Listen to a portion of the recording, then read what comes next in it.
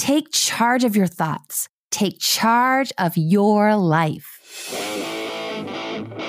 Psychologist, author, speaker, musician, former professor, and the host of Love and Life, Dr. Karen Anderson Averill. Welcome to Love and Life. I'm Dr. Karen Anderson Averill.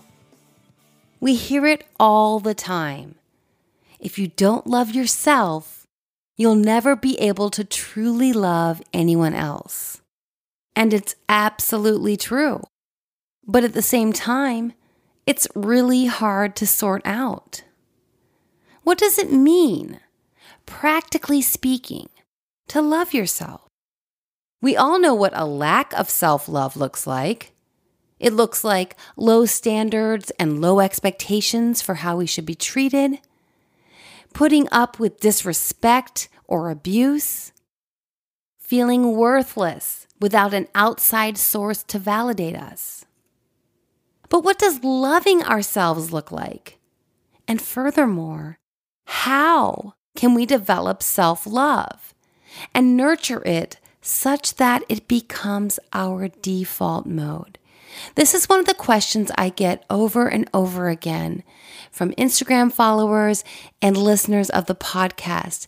People want to know because they know down deep that they must love themselves first, but they want to know how. It's an incredibly important question because self-love impacts every relationship we have. Relationships with friends, family, and romantic partners. It affects our ability to establish healthy boundaries. And it also influences who we attract and who we're attracted to. Today, I've invited Jonathan Asley, author of What the Heck is Self-Love Anyway?, to share his personal transition from ego-driven functioning to self-love.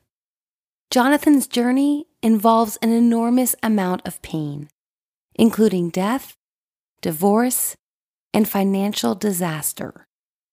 Jonathan shares how practicing self-love not only enhances our relationships, but also allows us to process pain and navigate loss without falling into a well of despair. Here's a little more about Jonathan. America's leading midlife dating coach has expanded his focus into a deeper essential philosophy of what it truly means to love. Jonathan believes the process of dating reveals the most common emotional health issue faced by many singles seeking a partner is a distressing lack of self-worth, self-regard, and self-love. He's on a mission of encouraging both men and women to fully love themselves with a new book, What the Heck is Self-Love Anyway?, packed with fun, engaging, spiritual, and personal growth practices, and his dynamic midlife love mastery mentorship program that inspires hundreds of people daily around the world.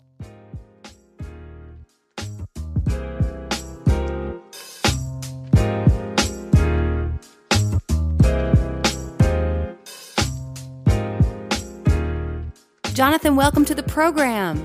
Oh, thank you so much for having me, Dr. Karen. This is really such a profound topic, probably the biggest one, the biggest concern that everyone asks. And we know we have that, you gotta love yourself before you can expect to find a genuine, intimate, true love with someone else. And then I have so many people who ask me, but how?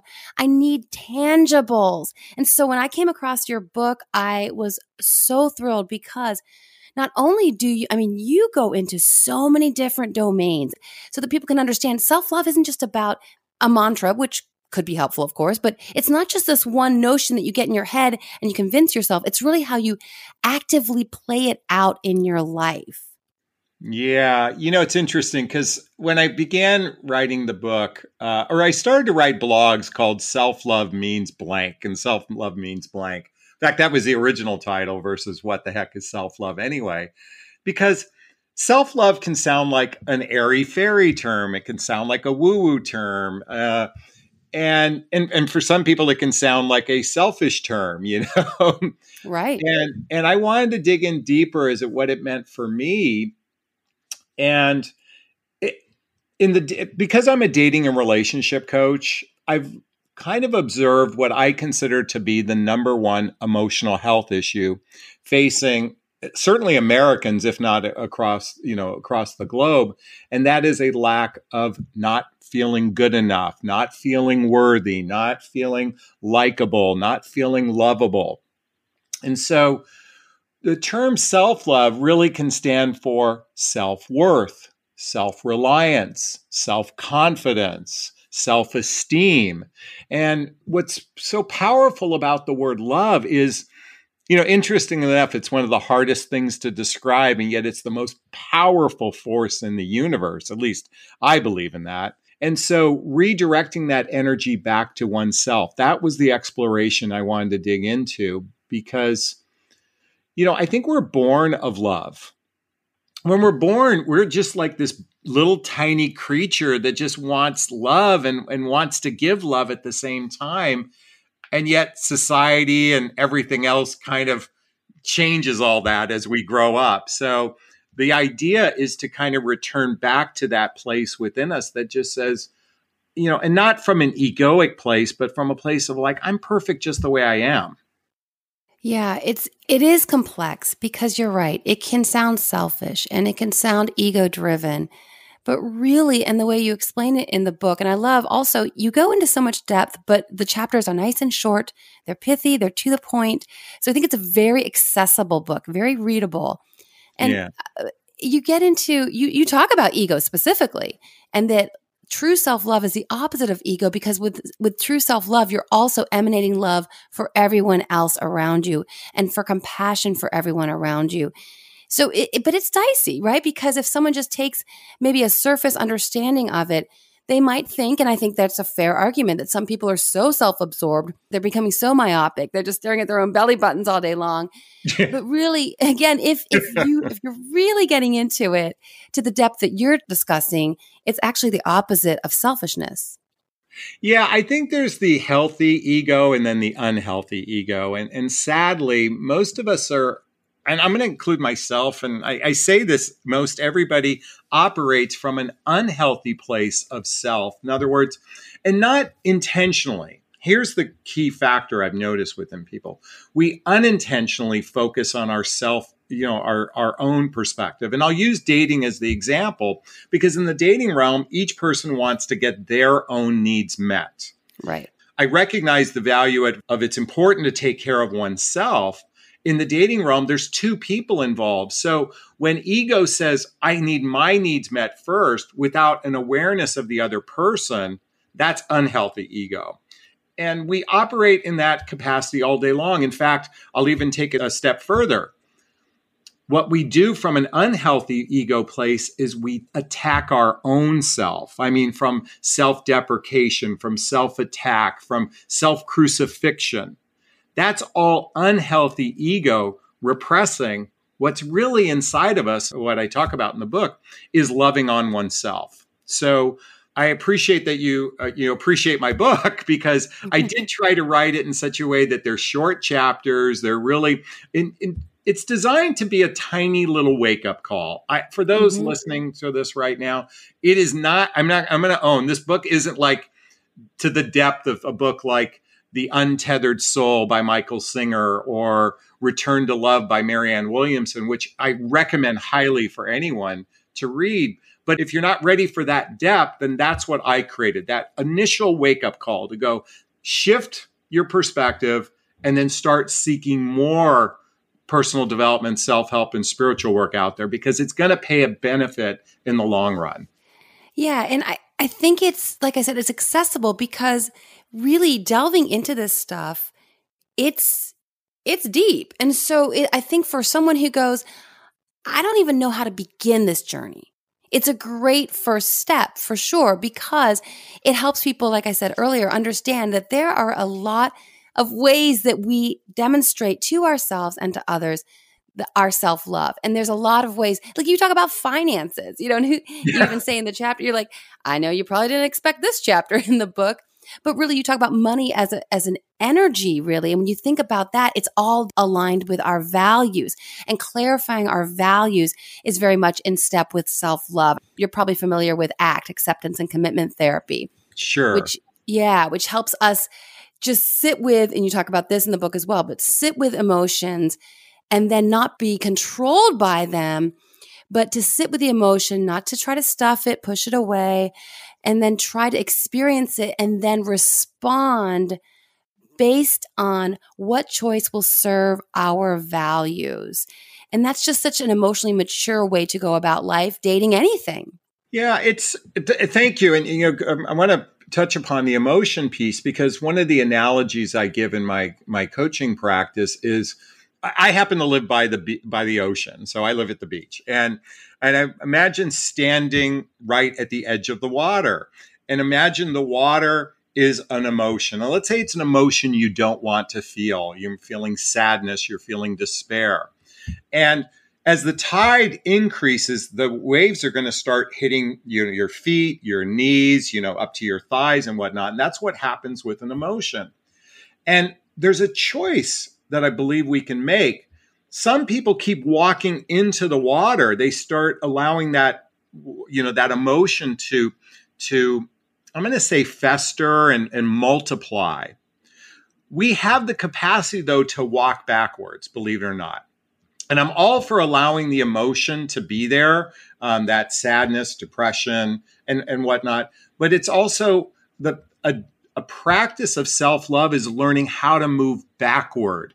In other words, how to move away from the water so that emotion doesn't envelop us, because we can drown from emotions. We can literally be suffering so much that we can drown. And we have the power within us to make the change. Now, for a lot of people listening, you're going, well, is it, it's not just one thing. You can't read a book and make, you might make a tiny change, but I'm encouraging everyone to begin a daily practice of personal development, self-help, and spiritual work as the antidote to that emotion sweeping you away, like a tsunami. It's really appreciating the fullness of the human experience. And one of the things that we deal with in the psychology world and the therapy world right now is a lot of us don't want to experience the sad, the dark, the pain. And I get it. Who does? I mean, Who does? But we are pathologizing these emotions such that people feel down for a couple of weeks because they're grieving the passing of someone they loved. And they're going to a doctor and saying, hey, can I have a pill to take away this emotion? Well, do you want a pill to take away being human? I mean, so there's a lot to really delve into and to unpack. And so I really appreciated your take on it. Dan invented it because I kept burning my tongue on my black coffee.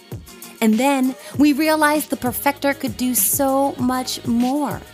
It's the only way to brew coffee or tea and then immediately ice it for iced coffee or iced tea without watering down the flavor. It also brings bourbon to a perfect chill, again, without diluting it or bruising the flavor notes. But my favorite application, wine. The Perfector takes your room temperature red to the recommended low 60s in just 20 seconds. And as a bonus, the Perfector aerates your vintage as well. Check out all the Perfector's applications, including bringing white wine to its most flavorful temperature at drinkperfection.com. Love and Life listeners can use promo code PODCAST at checkout for 20% off your Perfector. Let's talk about the brass tacks. And you do this so well in the book, but just for the listener who hasn't read the book yet, for someone who goes, I know I'm supposed to love myself, but I don't even have the first clue as to what I should do. Like tomorrow morning, what should I do differently than I'm doing today to start a practice of self-love? Well, this is a great question. And, it goes back to how you started the interview with the idea, there's that philosophy, you have to love yourself before you can love another. And some people say you have to love from a cup that's overflown. And while it sounds great in theory, we're all kind of a work in progress. So One of the chapters in my book, it's the first chapter, it's learning how to, what I say, speak your truth, do it with kindness. And the idea there is our truth is our feelings. Our life is navigated, believe it or not, as much as it is by mind, it really is navigated by our feelings. And as a big Star Wars fan, I remember when Obi-Wan Kenobi said to Luke Skywalker, feel your feelings, goes back to what we were talking about before.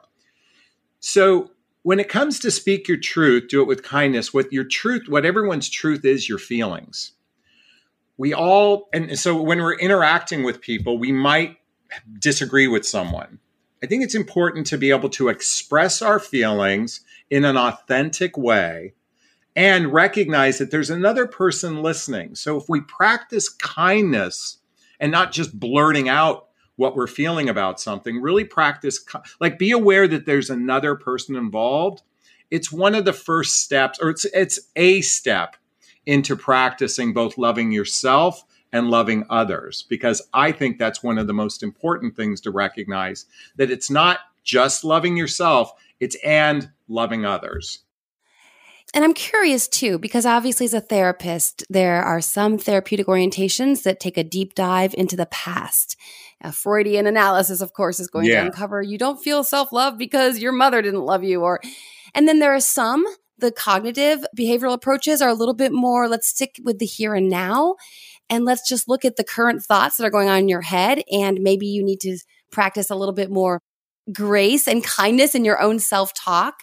Yeah. But so with your coaching and the folks that are coming to you, let's get specifically into dating because it's Valentine's Day coming up. And when they're dealing with this lack of self-love, do you do more of a deep dive, or do you try to keep it current, or is it a bit of both? Well, this is a great question. And as a therapist, how much our childhood upbringing, as well as adult traumas, can affect how we operate in our daily life as adults. And so one of the chapters in my book, I talk about the importance of recognizing childhood wounds and looking into your past, not necessarily to stay in the past, but to have an awareness that our negative patterns and our limiting beliefs as adults are as a result of what we learned in our childhood. And in many cases, especially in the dating realm, there's those folks that have either anxious behavior or have avoidant behavior. And most likely that was a result of one of your parents. It could be as simple as you were in the crib, you were crying, and one parent didn't come to soothe you. And in that moment, or those moments, after a while, that might create an anxious way of how you approach connecting with someone else. It's called love attachment, which I know you're familiar with. So having an awareness around where this stems from, I believe when we understand something better, we begin to predict our behavior and we make better choices. So I'm a full believer of doing therapy. I'm a full believer of doing workshops like the Hoffman process that I did, which was a deep dive into my inner child. And then we have adult traumas that can happen, whether it's divorce, whether it's a breakup, and creating some sort of, I'm going to say some sort of closure, because I don't know if we ever have full closure on anything, but certainly come to a better acceptance of what may have happened in our past, which helps us move in a more positive direction moving forward. Yeah. And I'm with you on closure. I actually did an entire episode about that because, again, that's another kind of dating concern that people sometimes feel, that, especially with this rampant ghosting that's going around, people feel that there are these loose ends, and they'd love to tie them up in a tidy little package. And as you're saying, I don't really believe in closure. It's also an act of self-love to just decide I don't need to have these answers. Yes, I would like them. But as you know as well, too, I think oftentimes we're asking people for answers that they don't even have available to give us, even if exactly. And and I'm in agreement, because I just was talking about this the other day that related to grief and loss, is that, it's more about acceptance, because I truly believe that acceptance is is an absolute energy of self-love, when we can learn to accept things the way they are, because it's in that the ego, going back to the ego is insidious. It wants to create so many unique scenarios in our head that, well, if I had done it this way, it would have been like this. And if I just said this to him, it would have been like this or her. Yes. And that's just ego being so sneaky and snarky. And I mean, it's amazing how much our ego plays into, and by the way, ego is just really a reflection of fear that's causing, it's that fear of not being good enough. I'm not likable. I'm not lovable. And the ego, sadly, wants to really, how shall I say, stoke the fire of that. Yeah. Oh my gosh. So much about fear. And you speak to that too in the book. You talk about love versus fear, which really at the root of every emotion we experience is either love or fear. Yes. And so we're always at that crossroads with the choice of fear or the choice of love in front of us. And I think getting back to the dating, so often there's so much fear of being alone. Or like you said earlier, when you're talking about fear of not having my needs met, and then not realizing that your effort to get your needs met is actually pushing people away. Yeah. Sadly, and it's just human nature that we operate, or at least operate in the dating realm in particular, from a place of what I can get versus what I can give. And this is a challenge, because I know particularly women feel as though they have given so much in their past relationships that now it's my turn to get. Yes. But in that energy of getting, you're actually repelling someone. So I'm a big proponent of the idea of a two-way street. Right. It's like, remember I said earlier, it's loving myself and loving others. It's not just about me, if you will. It's about the idea of a we. And this is where it's difficult for many people, because they don't know how to express themselves in a way that actually lands on another human being. Communication skills in the relationship realm, and I know as a therapist, you've witnessed this, I'm sure.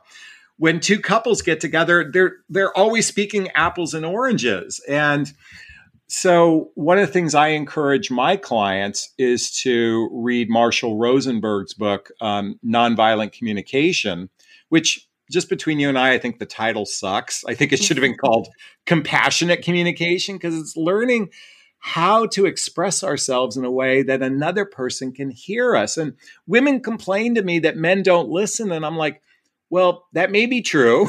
And when one learns how to communicate in a way that actually can land, we will hear and listen.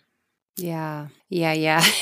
For sure. It's people do say that all the time. It's all about communication. And I've been a big proponent for many years that no, it's not. It's about how we communicate. Yes. If you know, right? Communication. Yeah, because people be like, well, I had to say what I had to say. I'm thinking, I'm totally supportive of you saying what you have to say, but wow, if you had perhaps said it in a different manner, it could have been received in the way that you intended it. But it takes a lot of self-reflection and self-discipline to go, okay, wait, this is really what I want to say, but let me articulate this in a way that communication will actually happen. Because if we don't, then the defenses come up, and I don't blame people, because when someone comes at me, just guns blazing, I shut down too. I mean, yeah, and the perfect example is when we start things with you versus I. When at least I've learned that when I say I felt sad when this happened versus you made me feel sad, when you did this. Right. There's a big energetic difference in the way I first framed it versus the way I did it the second time. So communication skills, and everybody says, well, why didn't they teach us this at school? Or why didn't we get to learn this? I'm like, well, guess what? You're a grown-up now, okay? Right. And there are so many amazing books that we can learn from. There's so many amazing workshops. There are good therapists out there that can help us process these and help us learn how to frame things in a way that, as I said earlier, gets seen, heard, and understood. Mm-hmm. And you talk about that in your book early on. You say, oftentimes in life, and certainly in relationships, we are always looking and expecting that someone or something is going to make us happy. And you even spoke to it just a moment ago saying, Yeah. you made me feel, I'm a big fan of no one makes me feel anything ever. Never. Yes. I don't care how horrible it is or what they said. I choose my response every time. And that's a theme that comes through your book quite a bit, is that we don't choose what happens, but we absolutely must take 100% ownership for our responses internally and externally. Well, I've noticed here in the United States in particular, we're riddled with victim consciousness, and I don't mean the legitimate person that was assaulted in some way or victimized in a physical way. I'm talking about a consciousness that it's everybody else's fault. Mm-hmm. And or even, blaming their parents for their lot in life. And look, I get that there are good reasons to feel that way. And I don't absolve anyone of bad behavior. But how we choose to operate going forward is on us. And we have that power. Here's the thing. We have a tremendous amount of power within us to make shifts in an instant if we make that choice. And so as I said before, I'm a big proponent of doing the work. And I was thinking about, athletes in particular, especially the Olympics, because it's coming up this year. They practice day in, day out, 4, 5, 6, 7, 8, 9, 10 hours a day to prepare for one event, right? And that physical preparation and all the practices they've done. Well, it's the same in our life. Now I'm not suggesting we need to do 4, 5, 6, 7, 8, 10 hours a day because that's their profession. But investing 15 minutes to 1 hour into oneself will pay dividends in the long run because it's a practice. We just can't go to one workshop and go, I'm done. Let's connect on social. I'm most active on Instagram at Dr. Karin. That's Dr.Karin. On Twitter, I'm at Dr. Karin Anderson. Live tweet with me when I watch my favorite shows, Will and Grace, my brand new fave, God Friended Me, and of course, all shows Bachelor Nation. Join me on Facebook where I'm stepping up my Facebook Live game. I'm at Dr. Karin Anderson Abril. Well, and that really speaks to another component of this self-love journey and self-love experience and self-love question, like how to do it. And it wraps into the victimhood and the victim mentality as well. In my space, there's a lot of women who feel that they have been in a relationship with a narcissist. Yes. Now, between you and me, that's a personality disorder that you're labeling someone with. And I do believe currently there's a bit of diagnostic inflation. I don't think that every woman who's dated a dude who disappointed her, he was a raging narcissist. But that's kind of out there it's the rhetoric right now. And what I love about a self-love approach is it's acceptance. We can't change the past. But what can I do? 15 minutes of self-love practice today can help me grow and develop emotionally, care about myself so much that the next time I meet a guy who may or may not be diagnosably narcissistic, but maybe he's a bad dude, a selfish guy, I will love myself so much that my attraction to that guy, maybe a year ago, I would have been attracted to him. And now I just see him as smarmy and cocky, and none of that turns me on anymore. It's taking responsibility for the piece of that relationship was that I was somehow attracted to that. So if I was, what can I do now to prepare myself to not be attracted to that kind of negative, disgusting energy again? Yeah. You're so spot on because if I understand correctly, there's only about 2% of the population, I could be off, that's true narcissistic behavior. But 99.99999% of the population is stuck in their ego. Okay? There you go. And by the way, I'm only thinking of Gandhi and maybe Mother Teresa who have evolved past that. There you go. So it's that unhealthy ego that operates from it's all about me. And it is natural to do gaslighting where you turn it around and make it about the other person. Well, that's actually behavior that we've all done. It's called defensiveness. And it's hard to accept something, that's true and not say it's false. So all of that rhetoric around narcissistic behavior, here's the way I view it. the more you read about it, the more you're going to attract it into your life. The more you're learning about it, the more you're going to attract it in your life.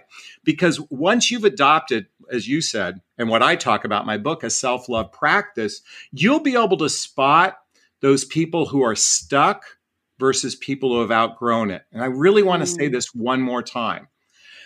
A big chunk of the population is stuck in unhealthy ego, and they're never going to evolve past it. It's just they most likely will never get to a point, well, probably at the last few seconds of their life, they'll achieve a different sense of enlightenment. But they're just stuck in unhealthy ego. People who have done work on themselves, true personal development, self-help, and spiritual work, are ones who are evolving past that being stuck in unhealthy ego. And even those women who have said, I've dated narcissistic men, on some level, it's narcissistic to choose those men if we really want to kind of point the finger at them. And I don't mean it that way. I'm saying this a little tongue in cheek. Right. It's recognizing how powerful the ego makes it all about me. Once that awareness starts to come to place, and I believe it's recognizing the enemies to ego, which is judgment, comparisons, resentment, and guilt. Once we begin to understand those enemies to ego, is the beginning of what's called awareness. And that, for example, let's pick judgment, for example, either judging ourselves or judging another human being. The minute we do that, we're in unhealthy ego, because love says, I'm going to love myself and I'm going to love others. Now, I don't mean that we shouldn't have boundaries when I say loving others, okay? Because that's hugely important. But just having that energetic consciousness around that compassion and empathy will begin to be a repeller to those people in the dating realm that are stuck in unhealthy ego. And I like how you put that. It's coming from a place of compassion, which, again, it's the self-love, it's compassion for ourselves and others. And I like that you're talking about them being stuck as opposed to vilifying them, right? Because that's what this energy does. You know, it's funny. I had an experience a couple years back where I dated a woman. And in all fairness, I had just ended a significant relationship and I was so stuck on her that every word out of my mouth was about my ex. But now the irony was the woman I was dating, she was stuck on 6 exes in her life. Oh my. And like her ex-husband was a narcissist, and the next man that she dated was a narcissist, and the next man was a narcissist. And I'm thinking to myself, well, I'm not a narcissist, so I'm going to be the knight in shining armor. And in all fairness, I was a train wreck. Not in my actions, other than I just talked about my ex too much. I don't mean all the time, just too much. So sure enough, I realized we just were not compatible with each other, and we'd only dated for about a month. And the next day on Facebook, I saw her post, another narcissist I dated. And I'm like, God, I didn't do anything but be nice to you, other than, I was vomiting my past relationship. Right. And that is an energy. So again, that was going to probably keep her stuck. And while I don't know what eventually happened to her, if that is in your consciousness, that's why studying narcissism, and I see all these memes out there and studying all that, I mean, sure, get a little bit of taste of it, but move on to something more loving. And the most loving thing you can move on to is yourself. Absolutely. It's funny you said you thought you might be the knight in shining armor because you're not a narcissist. And here's what I was thinking was that she would never fall for you because she's clearly so drawn to narcissists that she would have to move on because you weren't fulfilling her story. Her story is that I'm always with narcs. Well, I wasn't chasing sex, and I'll be candid, I wasn't chasing sex in this, but I was literally looking for a life mate. And I recognized we were just misaligned. And I said that as I ended it. I felt like I was sincere and from the heart. And yeah, most likely she's doing exactly. She needs to fulfill that script. And even just saying it out loud to her friends reinforces it, or publicly, I should say, reinforces it. On Facebook. I mean, really? Like you guys have dated a month. It wasn't that big of a deal. Let's be honest. A month? Wow. Okay. Well, there It's were an more interesting topic. issues, but I don't want to say it publicly. Really? Oh gosh. Well, no. Okay. So the scary thing was, okay, I'm gonna admit this. When I ended the relationship, I got this message saying I'm gonna go kill myself, and I'm like, what the fuck? Oh my And gosh. I call. Thankfully, I knew some close friends of her because she was on the deep end of it, and that's part of being stuck in that story of hurt. And so I had to, for a boundary for me, I had to move away as far as I could. And I felt real compassion for her because to be in that place of stuckness, and whether she was serious or not, obviously, I don't want that on my consciousness. Hence why I reached out to friends. But Yeah. that is just indicative of being stuck in a story. Oh my gosh. And that's why I'm a huge proponent of doing the work, especially working with people like yourself, because as I said earlier, I'm just a wake-up call of pointing people in a direction. And I'm in agreement that I don't believe medicine is going to heal that. It takes real deep therapy to move past those more traumatizing wounds that cause that. I'm more of a proponent that when you've risen past that, then I'll start pointing you in the direction of great resources to help build your life from the inside out.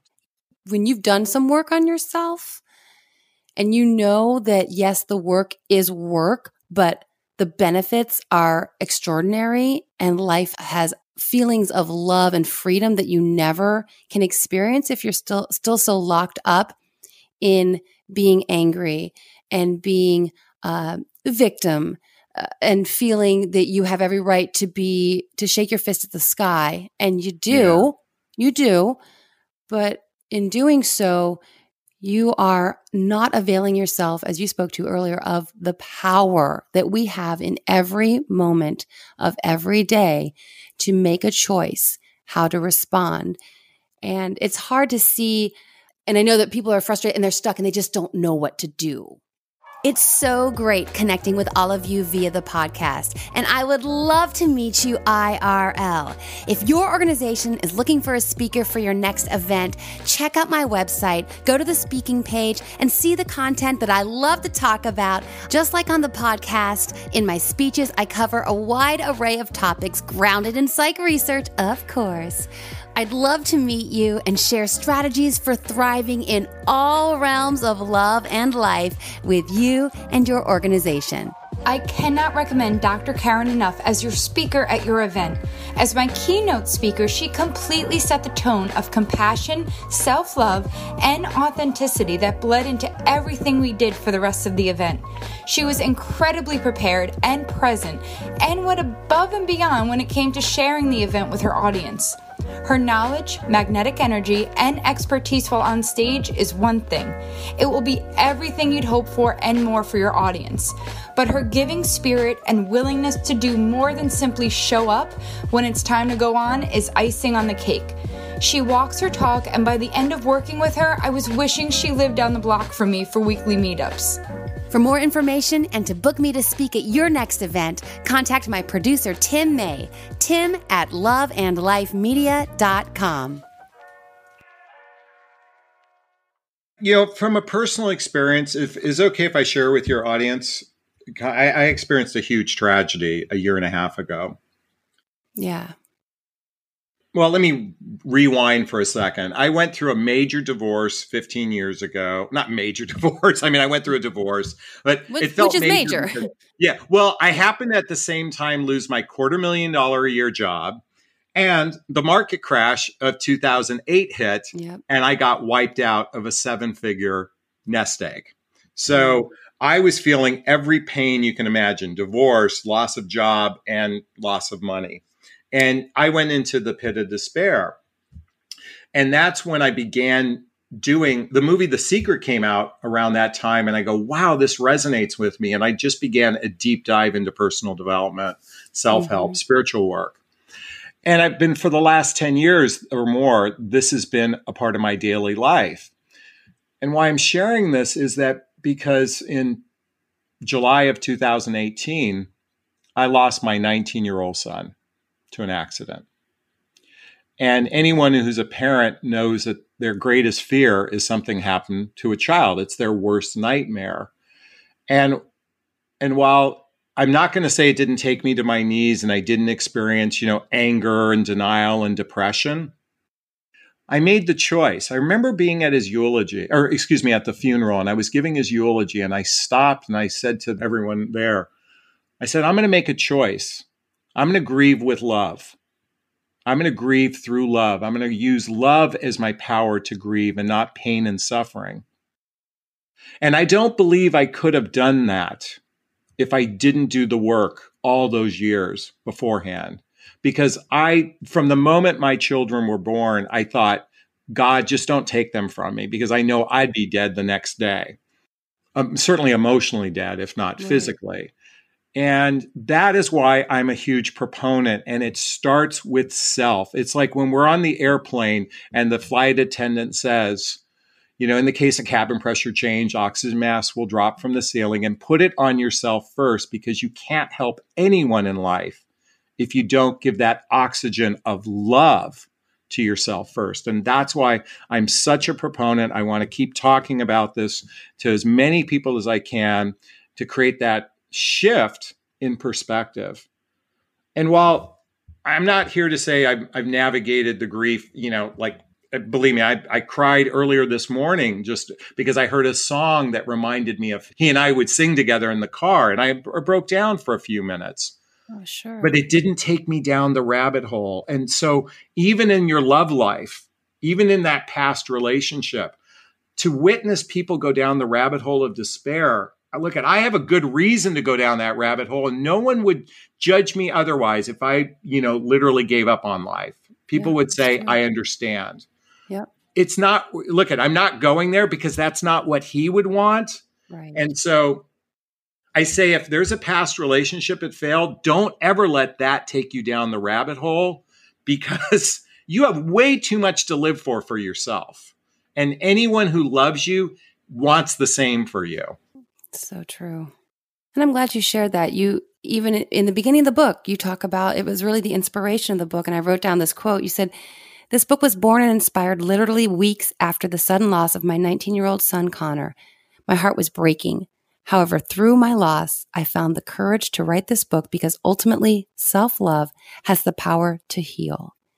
Sharing this concept of self-love in all its forms has helped me complete the circle, heal, and facilitate the journey for others. I mean, that's such a beautiful statement and a beautiful. And now I'm crying. I'm getting emotional too. But it's powerful. And I was so struck by that because, as you said, no one would even bat an eye if you just said, I lost my kid. 19 years old, in the prime of his life, just starting to become a young man. So I'm just done. So, and everyone would go, yeah, I get it. But that you took that and instead decided that it would become an inspiration for you to share more love in this life, not to recoil and to become hard and bitter and angry and share less love, but you decided to share more love. What a tribute to your son. Yeah, I really am crying right now because I can feel him right now saying, I don't want you to ever suffer in your life. I feel his presence. I feel his energy saying that to me as my mantra every day. And there are times when I've recognized there's going to be good days and bad days. That's the other thing I've also learned. There's going to be good days and there's going to be bad days. And I don't have to let the bad days accumulate over and over again. And so my legacy, if not for myself, but for him, is to live each day with as much love for myself and everybody else. And there was a recent, athlete who passed away, and the whole country mourned for overhearing this. And why I'm bringing this up is that death is the reminder to choose oneself. Whenever we hear about it, that's the reminder, because no one who's ever passed wants you to suffer. They want you to live your life to the fullest. And that's my legacy from Connor, is to encourage as many people to live life from that place of loving on themselves so much that it becomes the drop in the ocean that keeps spreading and spreading and spreading.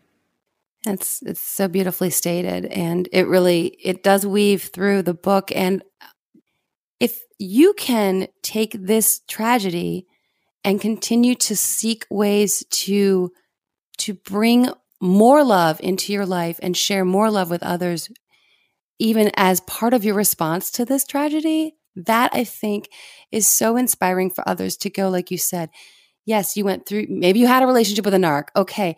That doesn't have to take you down. This is not the period at the end of your life. What's next is completely up to you. You do have that power. Yeah, I believe that so wholeheartedly, that we have the power within us. We have amazing depth of power. And interestingly enough, it sometimes takes a humbling moment, a humbling experience to make that shift. And while to shift from being stuck in that egoic place I talked about, and at least begin that practice of moving out of unhealthy ego into a healthier ego. And as I said a moment ago, believe me, I'm riddled with judgments and comparisons and ego, but it's not to the same degree of where I was maybe a decade ago. And I can only imagine how much more at peace I'm going to be even a decade from now. And that doesn't mean that bad things aren't going to happen, but how I, at least for myself, and that's my invitation for others, how we can respond is actually up to us. And we have that power within us. I love it. Jonathan, I just want to thank you so much for sharing your wisdom, sharing your heart. This book is full of very practical steps and techniques, but it's also, there's an undertone of heart, which my listeners just heard as you shared your story of losing your son. There's just so much love. And there were so many points that I was highlighting, and I know these will be useful for me as I try to support and encourage. And I know that that's what you're about as well. So I want to thank you for sharing with my listeners today. Oh, my honor. And quite frankly, can I say it? I do a number of podcasts. I try to get my message out. It's such a thrill for me when I get to talk to a doctor and they go, and you said you did a good job. I am so grateful just to hear that, because it validates on some level when we have someone who's gone through the work you have. It really makes me feel good. And I just want to say thank you for that. Oh my gosh. No, it's definitely going to be one of my go-tos, because I, like you mentioned several other books that really inspired you in your book. And then you had a list of books at the end for additional reading. And so I'm always trying to collect the books that I think will best help the folks who are coming to me for support and advice. And so this was definitely going to be on my picks of, not that I have Oprah's book club, but you know what I mean? Yeah, because I think it's going to be a really great resource for people. And I learned a lot as well. So I want to thank you. And where can listeners find you, follow you? Are you active on all the channels du jour? Yeah, so thank you. So my website is jonathanaslay.com. I'm on Facebook, I'm on Twitter, I'm on Instagram, I'm on LinkedIn. I'm actually, my YouTube channel I'm investing about 3 days a week shooting YouTube videos, and I'm thinking about my own podcast. And hopefully, and by the way, anyone who would like a couple chapters of my book, What the Heck is Self-Love Anyway? I don't know if you'll have a link, in the show notes, but you can just go to jonathanaslay.com /love. And you can get a couple chapters, get a taste, and it'll take you right to Amazon afterwards. And it's only a few bucks. Yeah, thank you so much for that. And I hope listeners will take advantage of that. And I'll definitely be sharing, links and ways to connect with you on my channels as well. So, Jonathan, thanks again for joining me today. Dr. Karen, thank you so much.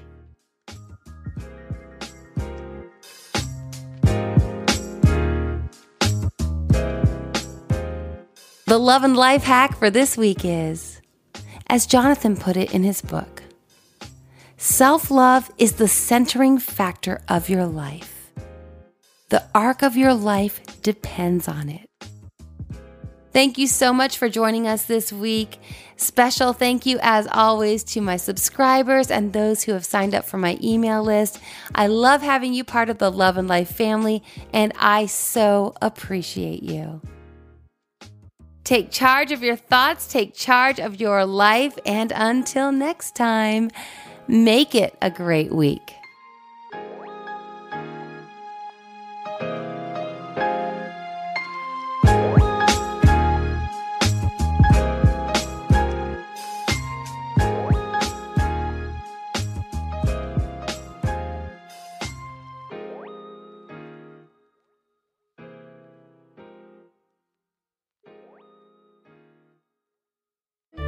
Love and Life is produced by Tim May and host and executive producer, Dr. Karen Anderson Abril.